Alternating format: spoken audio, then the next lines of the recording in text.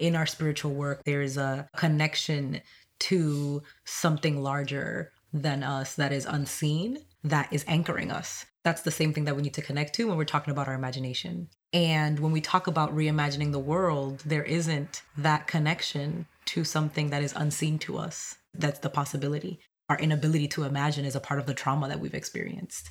How deeply connected we are to this possibility that is unseen to us. How can we be similarly deeply connected to this other possibility of the world?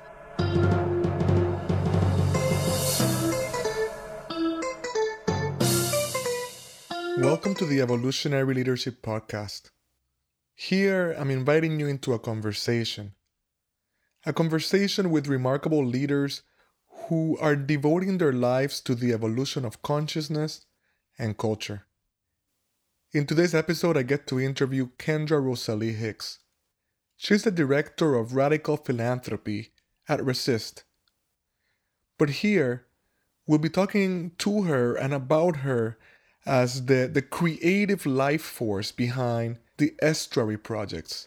A set of installations at the intersection of both art and ritual, at the juncture of remembering and dreaming. You'll notice that there's familiarity between me and Kendra. We've been in the same community for decades, literally. But more recently, she's been a participant in the Evolutionary Leadership Cohort of 2017, as well as our own graduate program this year, 2018. So you'll notice that our conversation is familiar. We'll often make reference to people that you don't know. And what we'll do then is we'll try to link to them in the show notes in case you want to find out about our amazing friends and the influence that they've had on this community that we're building. There are also a couple of points of reference that are worth lifting up. You'll notice Kendra and I bring up the Sankofa bird, the African symbol that invites us to go back and to remember and to reclaim even as we move forward into the future. We talk about the work of the Combahee River Collective.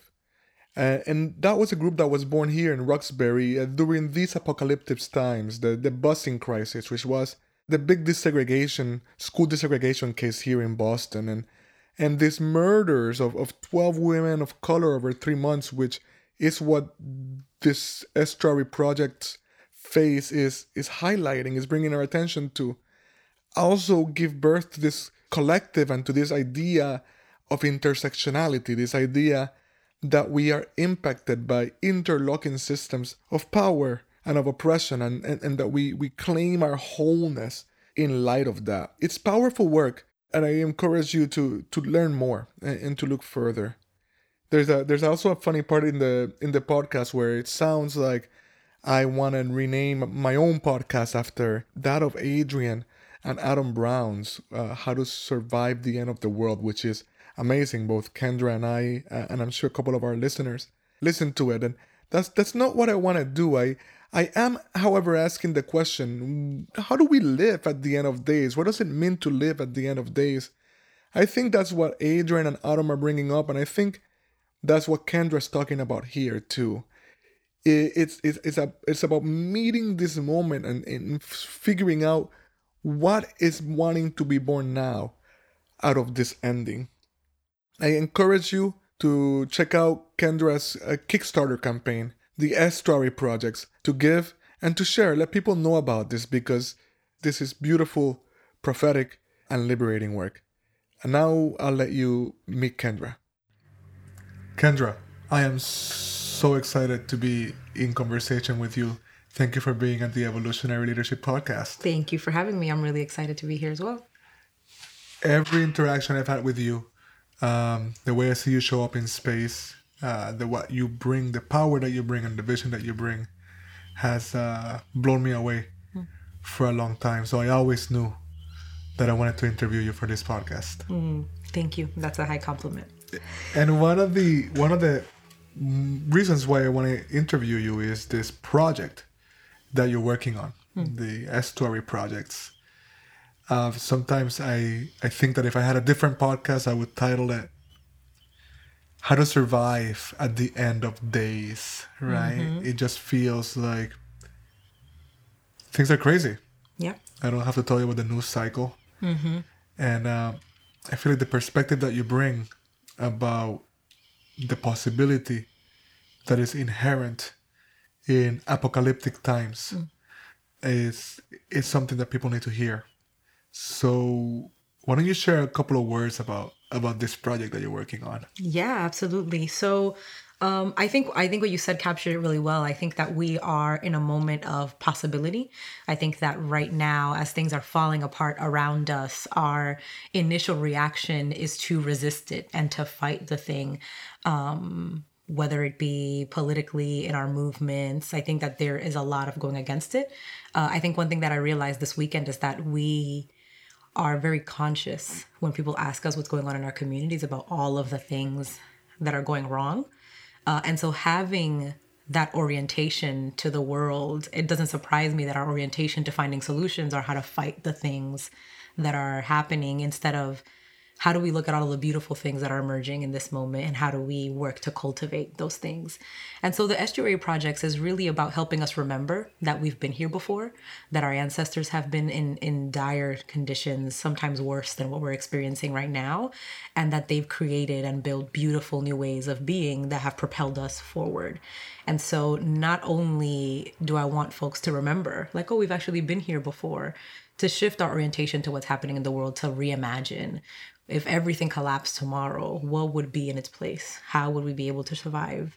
And really experimenting with all of those ways. And I think that that's a framework that I've been blessed with, that you've given me, is about experimentation, right? It's like, how do we test the small ways that we want to be together, that we want to exist in the world? How do we say, you know, maybe we don't want to call the police in our neighborhood?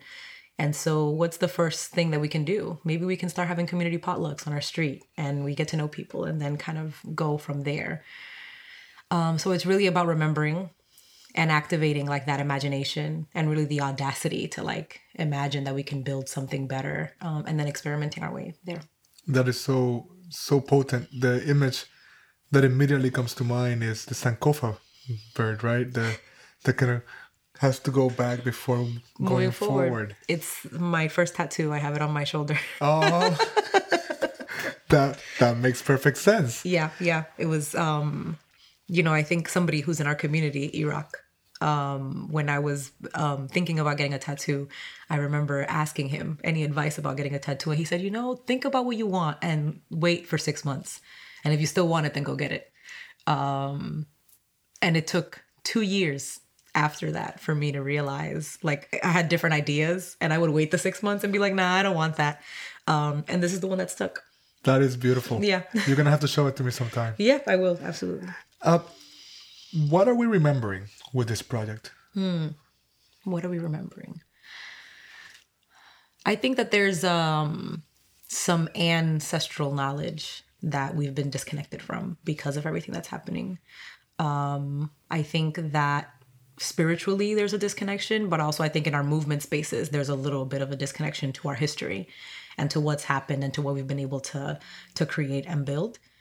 And so for me, it's really about remembering exactly what were the apocalyptic events in our history that created fertile ground for new ways of being. Particularly the Estuary Projects is meant to be something that happens on an ongoing basis. But the first one is really here in Roxbury.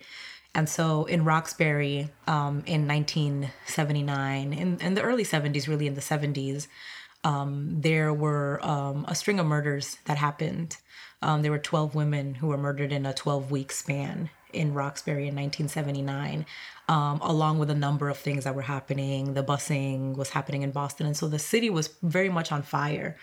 But during that time was also the time of the Combahee River Collective. And it's during the years that we got the Combahee River Collective statement.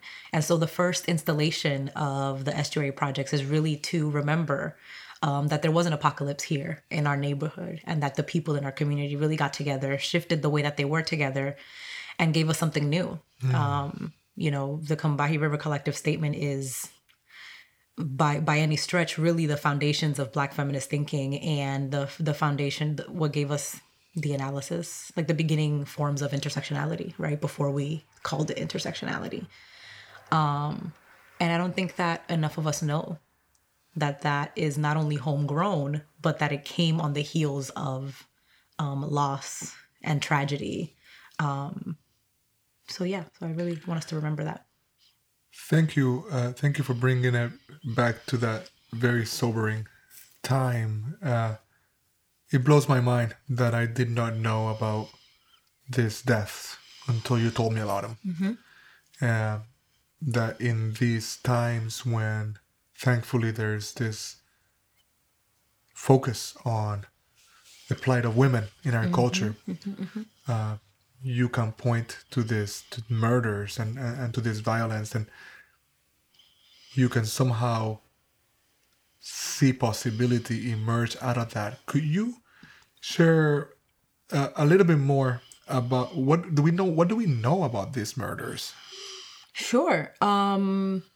Unfortunately, because of the times, and because they were Black women, we don't know a lot. The way that the stories were covered, in my research, some women have different names in different neighborhoods, different dates of their death. Like, the information is very, I would say, we just don't have a lot of it. We don't have a lot of information. We do know all of their names.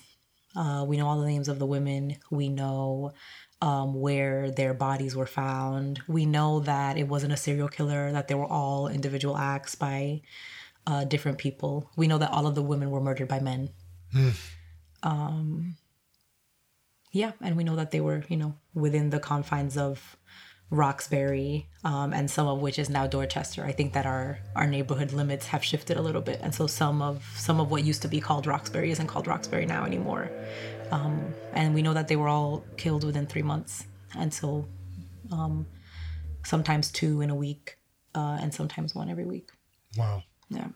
So 12 Black women here in Boston during the Boston crisis, 3 months, all murdered by men. Yes. And make the link between that and the work of the Combahee Women's Collective. Yeah. So I think that the analysis of the Combahee River Collective is that the systems of oppression and like the systemic oppression that we're experiencing in our communities was making way for the ability for like Black women to be murdered. And so the Combahee River Collective is a collective of Black queer women that came out of the Black Power movement and out of the first wave feminist movement. And so a lot of their analysis was that they couldn't separate their Black identity from their queer identity or their poor identity, that they were experiencing a specific kind of oppression because they were Black women and because they were queer. And so their analysis around the murders was that the fact that these women were Black and that they were women and that they were experiencing oppression in such a specific way is what was allowing for the violence against them to kind of flourish. It's because Black women were from there at the bottom of the totem pole, from like their division, or I would say me farther out in the margins, right? And so their entire analysis is that was what was allowing these women to be murdered, is that systemic oppression was making way for people to feel okay and for Black women to feel like for people to feel that Black women were disposable. Wow. Well, I really appreciate how you connect this to the current moment and the discourse on intersectionality. It does feel and seem like these ideas caught on, and that it is a centerpiece of the discourse of liberatory movements that we need to look at the most impacted and at the intersection of these forms of oppression, if you will. I want to ask a little bit about you and how you got here, but I think it's helpful if you tell us what the Combahee River is. What was that collective named after? Yeah, so the Combahee River is a river in South Carolina, and the Combahee River Collective is named after the Battle of the Combahee River, which was led by Harriet Tubman. And so Harriet Tubman led that battle, and that battle resulted in the freeing of about 800 slaves. And so the Combahee River Collective is named after the battle that was led by Harriet Tubman in the Combahee River. Wow. And your vision for the Estuary projects is to memorialize these murders with how? So my vision for the projects in general is to memorialize endings. And so this first one is to memorialize these murders and to highlight the conditions of that apocalypse. And so for the one in Roxbury is to use installations at each of the locations where these women were found to memorialize that place, right? To like bring that remembering aspect of it. I want us to use art and to use these installations as a way to engage with that location in a different way. I think all of these locations are places that people just walk past every day. And I worked with Luana Morales at the beginning of the year to put up altars at each of these places. And we were realizing how people were engaging with us. People wanted to know what was happening. They wanted to know what happened here, and that people were taken aback and filled with emotion, right? When they were finding out that this place that they were walking past every day was like the scene of a murder. And people were also happy that people were remembering. Oh, I had no idea. Like, people 40 years ago, people, forget about that. And so it's really about using the art installations as the point of engagement and the point of remembrance, the thing that's going to bring us and say, oh, wow, this happened here. How similar is this to what's happening now, right? I think that we're in a moment where we're like, woe is me, right? What are we going to do? Everything is so big, and how are we going to tackle all of these things? And I want to use the installations to say, like, no, we've actually been here before. Our ancestors have been here before, and they saw a way through. And so, like, how are we going to use that ancestral memory, right? Like, cultivating that audacity, like I mentioned earlier. It's like there's some that we have to have that our ancestors had, right? To kind of push it. And that we're going to have to cultivate that same audacity to imagine a new world. But we have to remember first. That's so powerful because you earlier mentioned Iraq and tattoos, and one of his tattoos says, "We were never meant to survive," right? Yeah, actually. And it feels like that's what you're pointing to, that we have this, the only way we would have gotten here is through the power of that ancestral determination. Yes. You've heard me talk in the past about, I often quote Professor John Powell and the idea of the European Enlightenment project of the isolated self, right? Yes.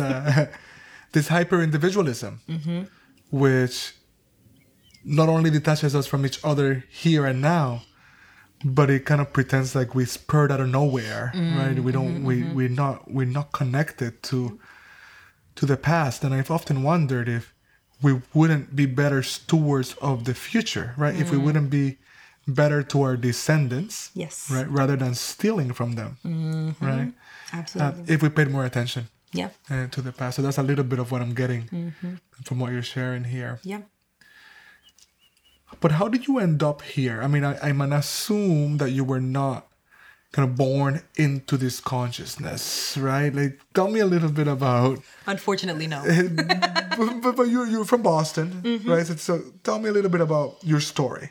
Yeah, so I'm from Boston. I'm first generation. I come from a family of immigrants. My mother came in the late 80s here from the Dominican Republic, and then subsequently brought my dad and all of my siblings. But I was born in the Bronx.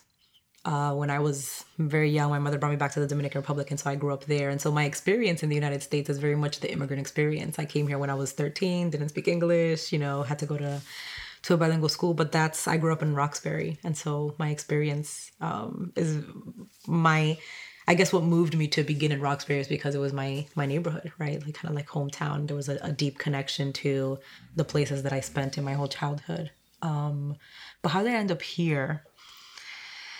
I've been an artist. What kind of art? Mostly mixed media. I started painting murals and then started doing graffiti when I was around maybe 14, 15. And so I did do art, but I've also been in the movement for a really long time. I always tell people that the movement raised me. I came into like my consciousness and my analysis really, really early, maybe around 13, 14. And so I spent most of my life doing organizing work and being in the movement. But I knew that there was more to what we were doing, and that there was a gap to what we were doing, right? I think that we have, in the movement, we have a trajectory of, you develop an analysis, you kind of have like that eye-opening experience, you get politicized, and then we teach you how to organize and how to run a campaign, and you fight the thing. Yes, I'm familiar with the pattern, of course.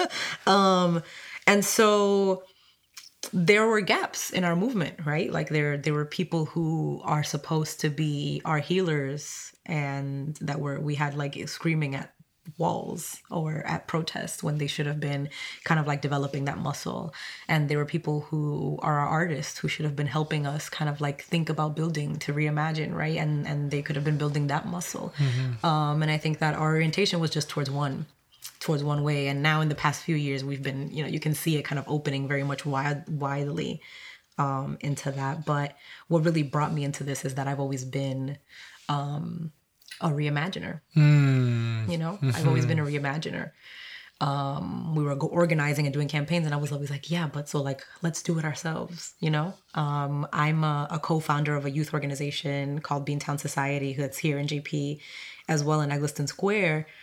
And for a really long time, we were a part of this campaign. It was like the Youth Jobs campaign. And we spent like years organizing to like get more youth jobs, get more funding naturally, right? Because the data was showing that if we had more funding, like when we have more programming, violence goes down. And when this is there, like it was very obvious to us. But then it got to a point where we were so tired of like asking and not getting that we were like, you know what, we're just going to do it ourselves. And that's what we did. We like started experimenting, working with younger people in middle schools. And that's when it became really obvious to me that I was like, oh, we're going to have to do multiple. Everybody can't do the same thing. We all have to do different things at the same time and in connection I love with that. one another. Yeah. And so I think that for me, I'm like, oh, so where do I locate myself? Right? Like the movement has a lot of different moving pieces where I locate myself, and this is where I locate myself. And in the past few years, I've been stepping into that more. It's beautiful. Yeah. It's interesting. Your the comment kind of makes your point. It's things are getting really crazy, and immediately more possibility opens up, right? Yes. People kind of finally see, well, wait a minute, we can't just kind of hold on to the same idea.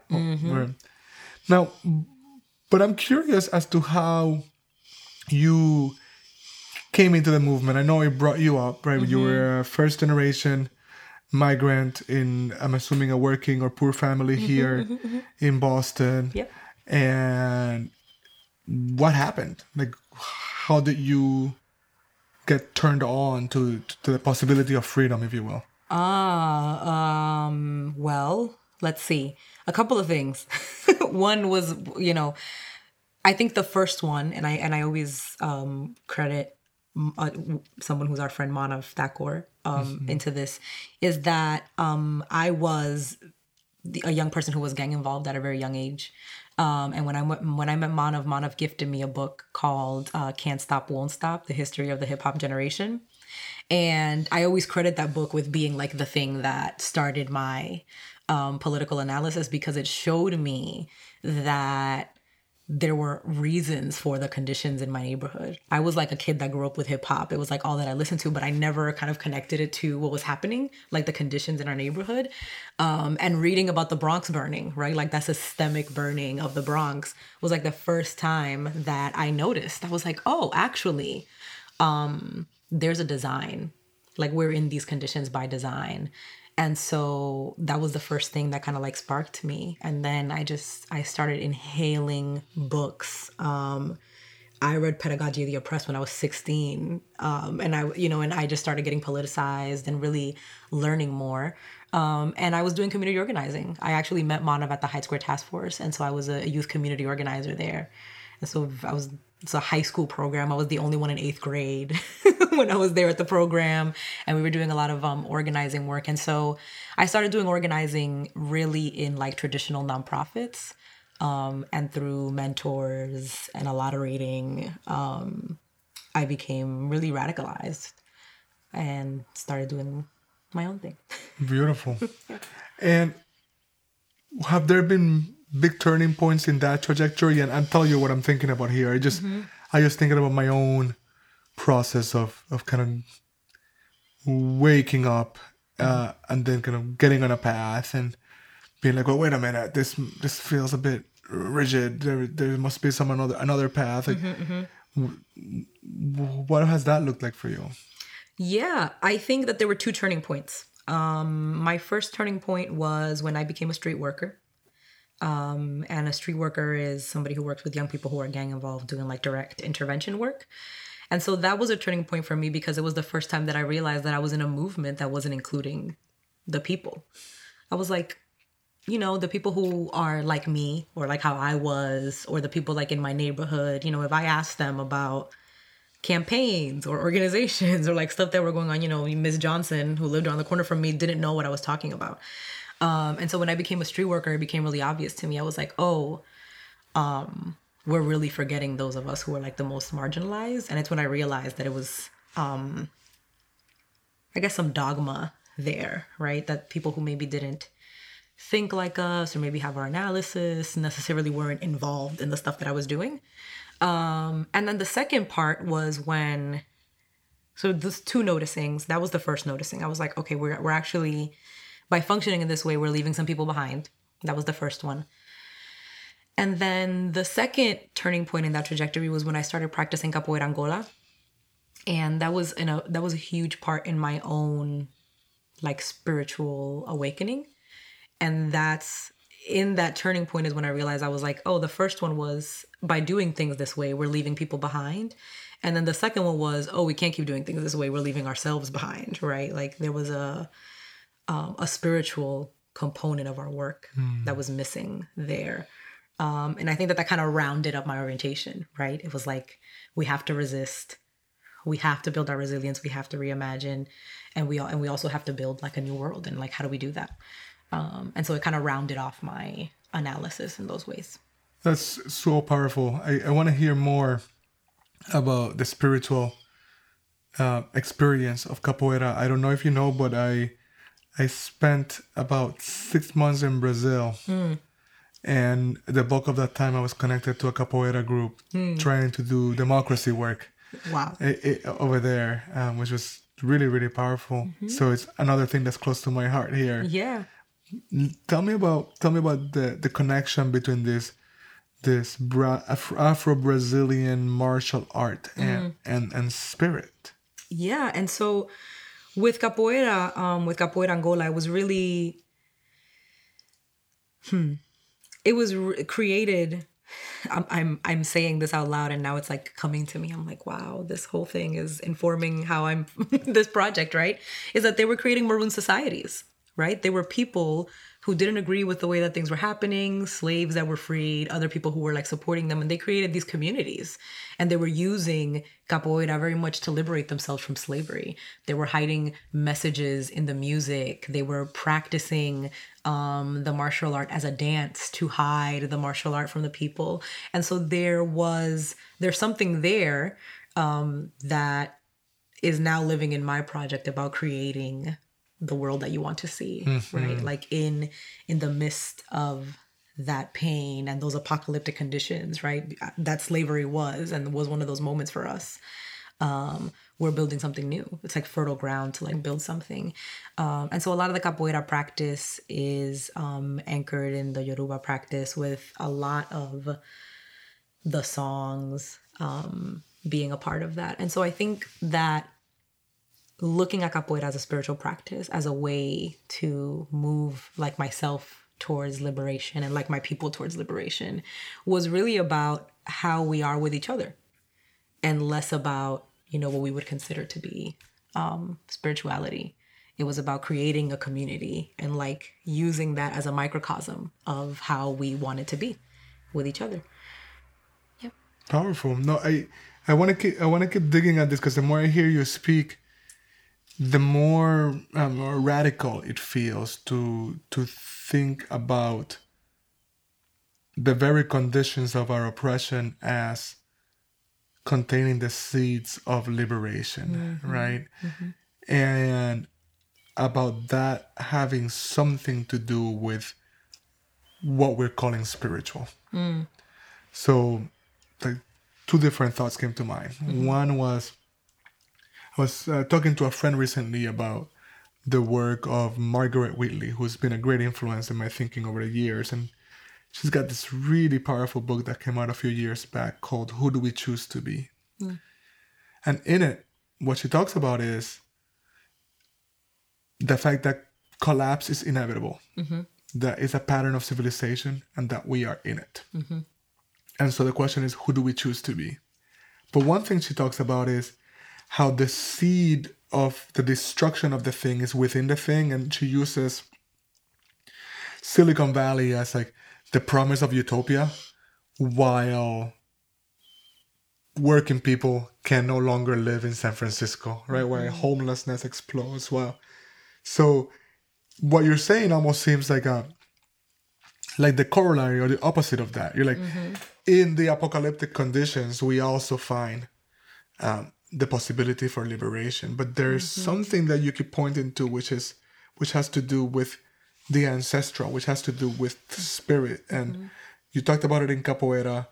What else can you say about that spiritual form? Say more. So I know that in other conversations we've talked about both of our experiences with the Christian faith and with that revivalist tradition of the faith and the fire of the spirit. And as you were talking, I was wondering about whether some of our ancestors managed to do this work and survive through it because they had a spiritual framework that saw resurrection Yes. and redemption out of suffering and death. Yes. And then just drawing a connection between what the Estuaries Project and what you're talking about. Yeah, absolutely. No, thank you for bringing that up. But yes, I think in a lot of our conversations, we're like, oh, what are the things that we can pull from that practice? And I think that in all of my spiritual practice, I think that that's what it is that there is a connection to something larger than us that is unseen, that I think I think that that's the same thing that we need to connect to when we're talking about our imagination, right? I think that there's in our spiritual work, whether it be Christianity, whether through capoeira, there is a connection to something that is unseen to us, that spirit, right? That is anchoring us. And when we talk about reimagining the world, there isn't that connection to something that is unseen to us. That's the possibility. And so what comes up for me is how do we, and Adrienne Maree Brown says that like our inability to imagine is a part of the trauma that we've experienced. And so I think that this project is really a lot about how do we get that back?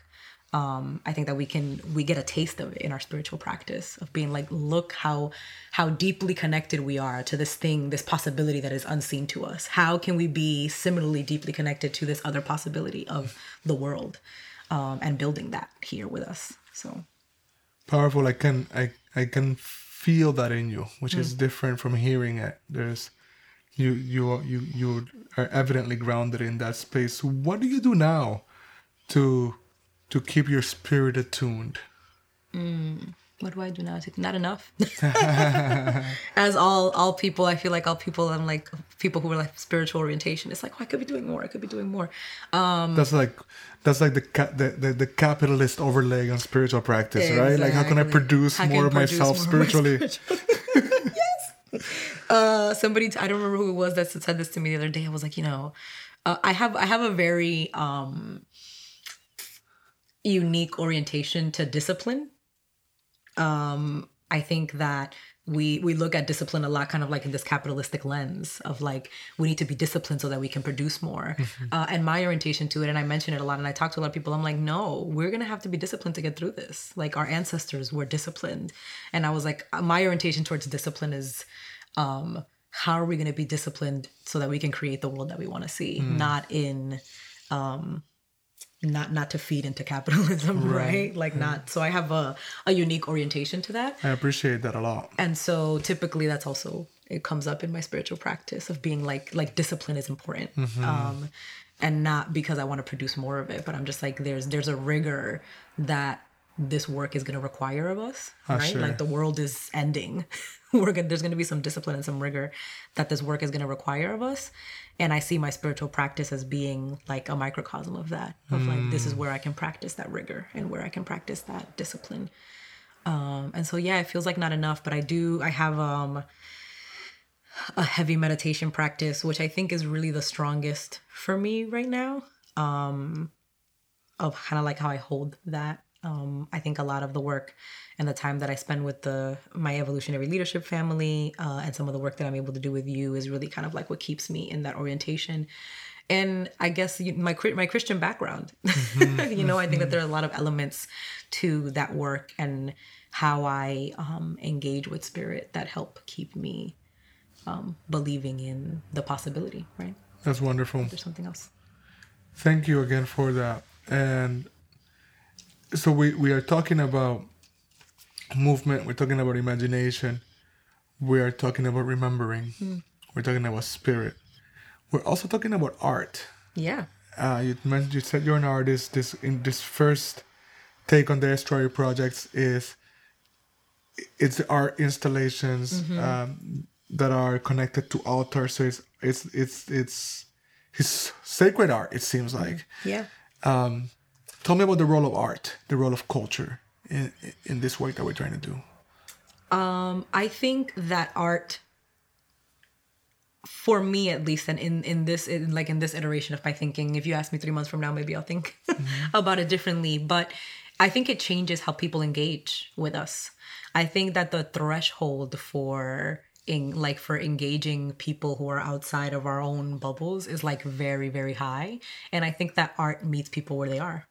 And so I think that for me, it's about expanding beyond us. I think that I talk about this project as being like, oh, how do we get the movement, like people in the movement, away from just resisting and like shift some of us, right? The people who are interested in doing that, because I think that there is some need for that as well. Because our people have to survive until we get to where we're going. But how do we get like the people who have that in them and who want to cultivate that here into the space? And so I talk about a lot of it as like from the movement. How do we get us thinking about it differently? And I'm like, oh, actually, no.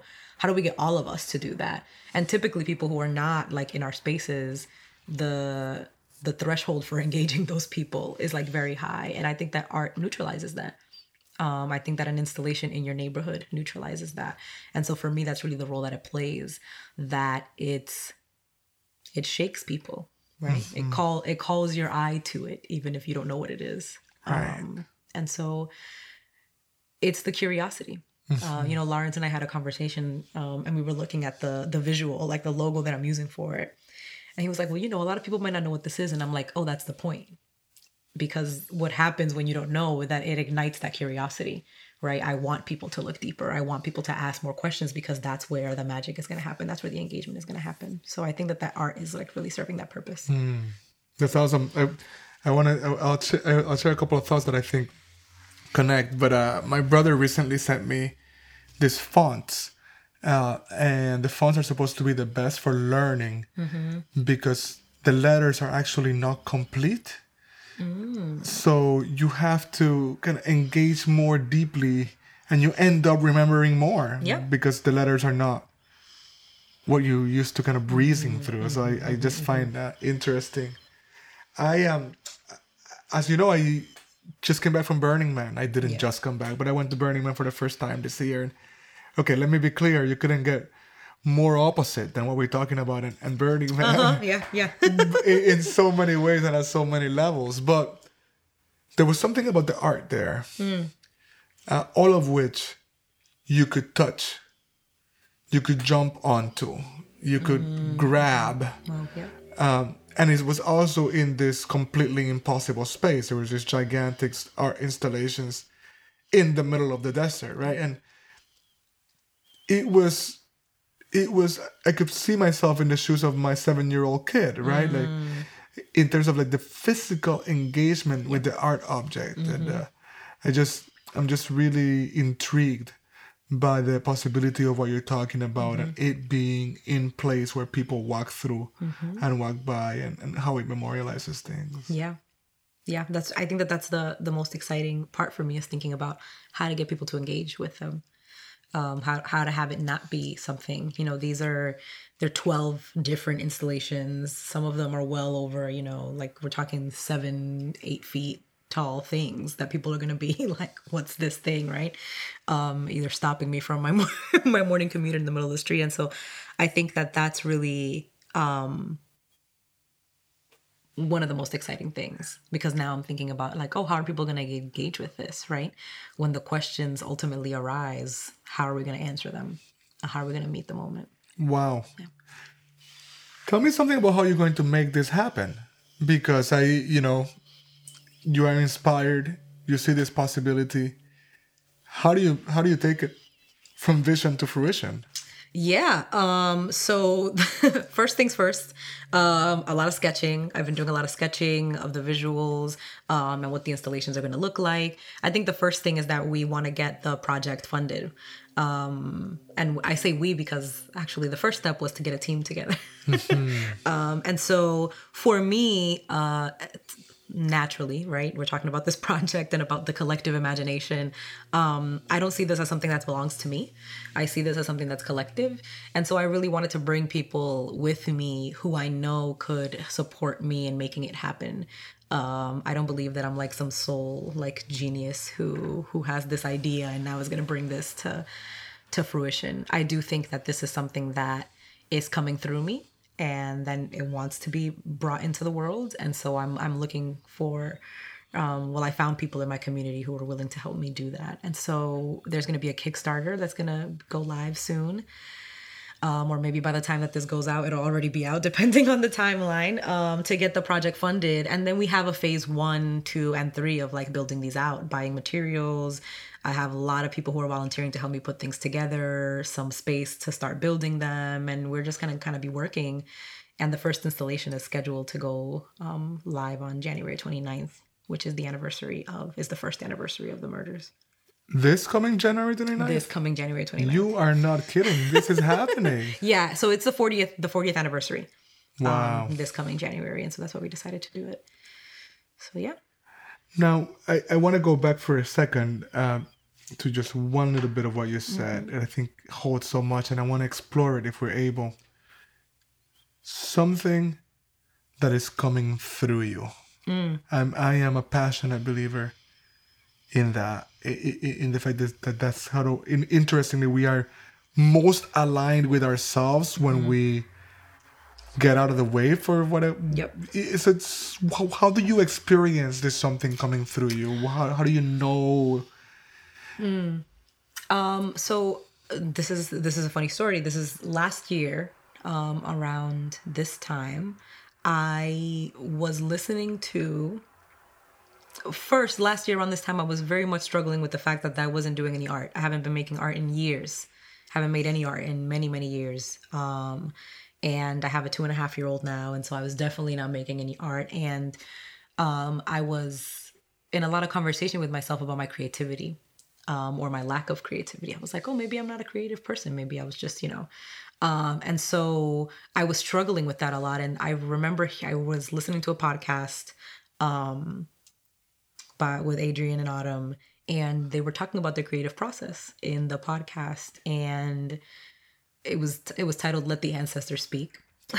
Wow. Right. Wow. First, and there was a piece where they were talking about the creative process, and they talked about the notion of letting this thing be birthed. Like, these are not like my ideas. These are things that like come through me, and that shifted my entire orientation to like my creativity. I was like, oh no, this is not about like me having this like moment of enlightenment when like this creative idea was going to pop into my head and then I was going to like close off into a room and make it happen.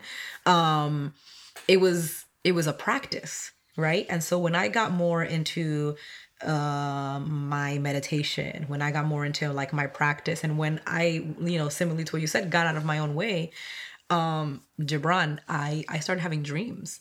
I had dreams about the installations, what they needed to look like, what this needed to happen. I would wake up in the morning, and if I pull out my phone right now, there's like a notes on my iPhone. And every time that I would have like a dream about what it would look like, I would wake up in the morning and I would get on my phone and I would write it in my notes.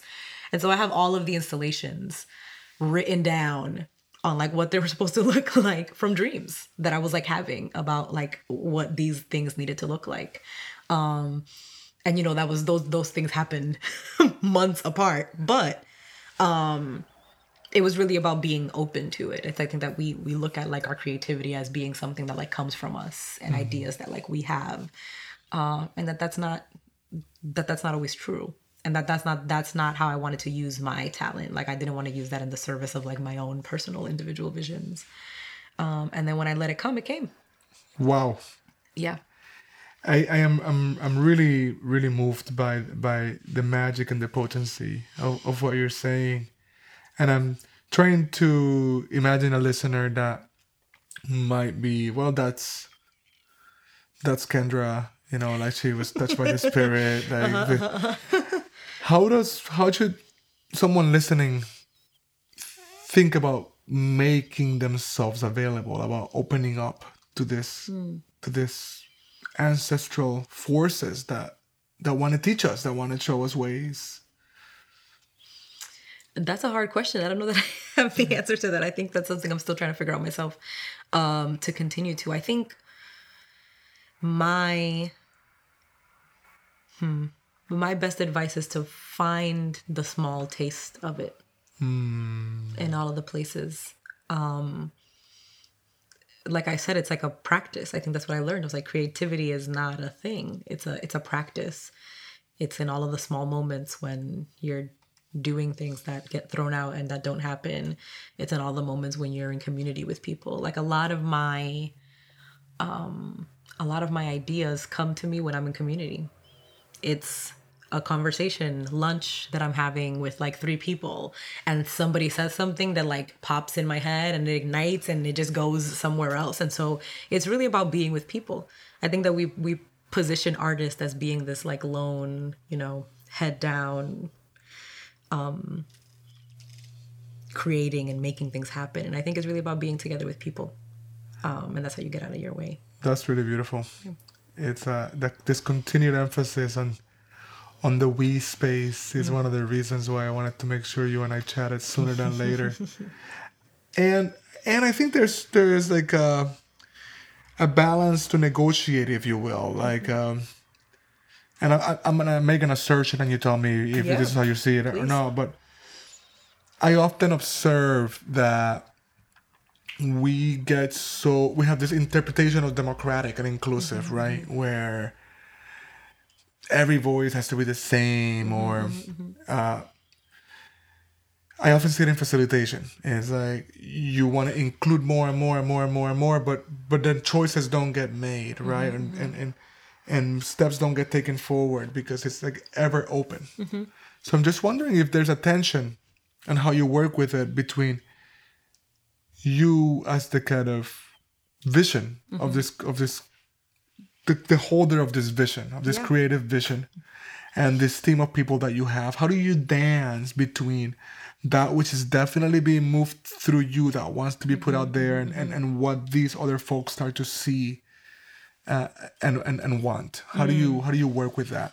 Yeah, I think that the key is that you are ultimately letting people inspire you. I don't think that being in community and listening and doing things collectively in this space and how I'm thinking about my project necessarily means that we're all gonna do what everybody says. It's really about having conversations that inspire the direction of where it's gonna go. There is a tension, right? There's like a balance of something. How do I honor what's being given to me? there's something that's being given to me through my dreams and my spirit that needs to happen. So I need to honor the thing that's being given to me. And I want the collective to inspire that vision. And sometimes that might look like, oh yeah, this is actually a thing, we should do this. And sometimes it might look like, I like that. And you know what's coming up for me, that this needs to happen like that. And I'm okay with that. And I think that the group of people who I'm working with have similar orientation to like being that support. Thank you. And I think that kind of nuance is so important, particularly when it comes toward the artistic and creative. Yeah. Right. I have to say, and it's a non sequitur of sorts, but as you were speaking, just not throughout, but as you were speaking now, I just had a powerful sense of the ancestral energies that are here with us right now. It's almost like I can start to see a line of them behind you, and that somehow makes me aware of the line of them behind me. And the first thing I want to do is honor you for listening to that. I'm curious to hear anything else you can share about your interaction with those voices. And I appreciate the dreams. I appreciate the capoeira, which is so embodied. I just feel like all original peoples, like the first religion or spirituality was honor your ancestors and communicate with nature, right? Before all the dogmatic religions followed later, right? It was like, and I think I said this before, even in this conversation, we are among the first generations in history to literally steal from the future. We are stealing from our descendants, right? It's counter-evolutionary. And I think it has to do with not seeing ourselves in time, not seeing ourselves as part of a lineage. And so part of what I'm trying to get at here, when I see you, when I talk to you, I see somebody who has this trust in the ancestral lineage that you're holding, that is moving through you. And I'm just wondering, what can we share with others about how to tap that, how to be with these guides and friends and inspirations? Wow. What was coming up for me as you were speaking, I was thinking about my grandmother, who is, I come from a background of Santeria in my family. My grandmother was one. My mother was the first person in my family who was not practicing that. But I as you were speaking, I was like, I primed for this in that practice, right? To growing up with that spiritual practice in my family and in my grandmother's house and in my household, that there was some priming that happened for that I think allows me to be more open to receiving it. Tapping into it.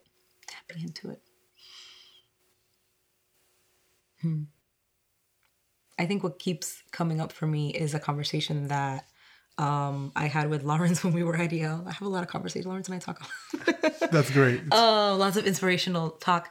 And we were talking about a story that you told at the Yale graduate workshop, where you were saying that one of the functions of God was to have us forget so that we could remember. Yes. Right? And so that we could like have us forget that we were God. I'm not sure if that's the word that you used, so that we could remember that we were. And we were just finishing that session, and Lawrence and I walked outside and we were washing the dishes, and Lawrence is like, wow. And I'm just like, I know, like what? And you know, and he was like, how do you remember? Like Lawrence and I were washing the dishes casually. We were like, how do you remember? How, like, we felt that memory in that moment. And we were like, how do we not forget again? And we were just like, Gibran seems to remember all of the time. And Lawrence goes, well, he's always in it. And then we kind of looked at each other and we were like, oh, is that it? You just have to always be in it, right? It's like you don't forget, right? It's like being there. And so it just brings me back to this being a practice. It's not something that happens, right? It's like just always being in a constant practice. How are you spending time with your ancestors? How are you speaking to them? How are you invoking them in your daily life? And it's really looking for like, where are all of the small places where we can continue to engage with that memory, and like being open to it. Like you can only be there if you're like in it all of the time. And so kind of like opening up to that. That's so beautiful. Yeah. That is so beautiful. Thank you for naming it that way. I do feel compelled to share two things with you. One is just this morning before our meeting, I was talking to Seth. Mm-hmm.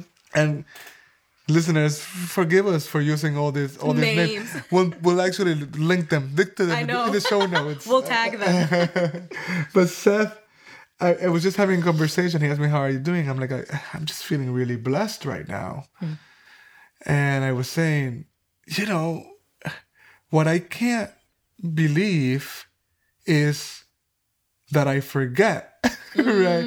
I'm like, how many times do you have to see the face of God and to keep forgetting? And I think it's healthier to see it as display, as some intentional forgetting, so that we can have the grace of remembering. And I think that's the other thing I wanted to share. It's in this particular tradition, the Tantric tradition, we talk about God having the 5 functions: creation, sustenance, destruction, self-concealment, which is hiding, only for the purpose of remembering. Yep. But the remembering happens through the flow of grace.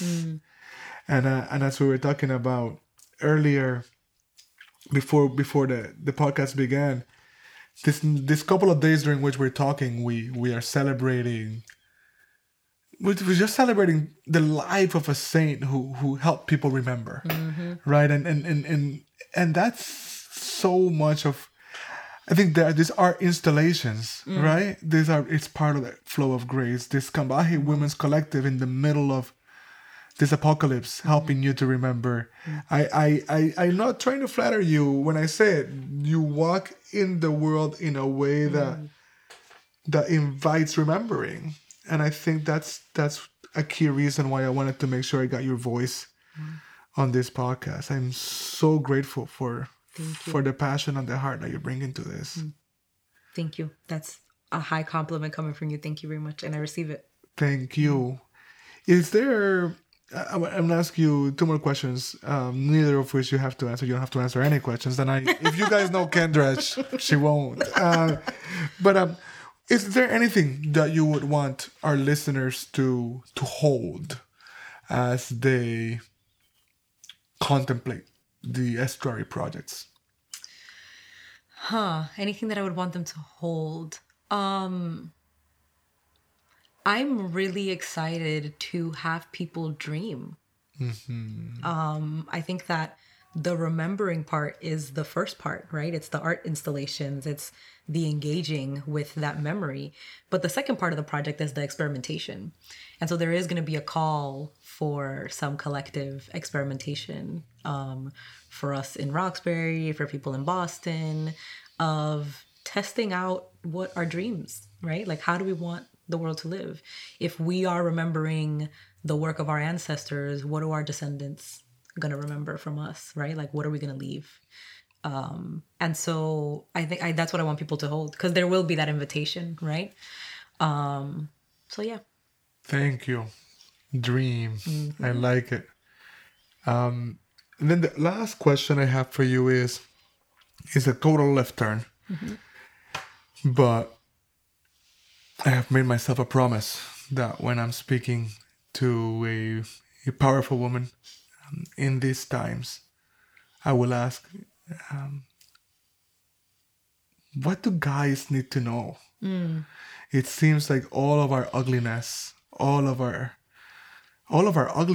the ways in which patriarchy is destroying us and making us hurt people is on show right now. It's on display in this dramatic purge that I think is definitely a good thing. And I know the work is ours. It's not for you to do. But if you could share any wisdom for men in these times, what would it be? To me, I'm like, wow, there's not really an easy answer to that, because there's so much there. But the thing that is arriving in my spirit right now is to feel your pain. You know, I think a lot of the violence that we see against women is just a manifestation of pain that isn't allowed to be on display and shared because of patriarchy. And so, you know, feel it. Wow. I don't think I've ever heard it that way before. That just struck a deep chord inside of me, and it makes perfect sense. And when I think about the men I've been interviewing, that's at the heart of what we need to do. Thank you. Thank you. Deeply moved by that. Thank you for taking the time. Thank you for following your vision. Thank you for having me. We'll bring you back in as the work evolves, and we'll check back in. But we'll let people know what you're doing. Let us know when the Kickstarter's up. Yeah, I will. Just mad respect and incredible amount of love. Thank you so G. much. Thank you. Ashe? Ashe. Beautiful.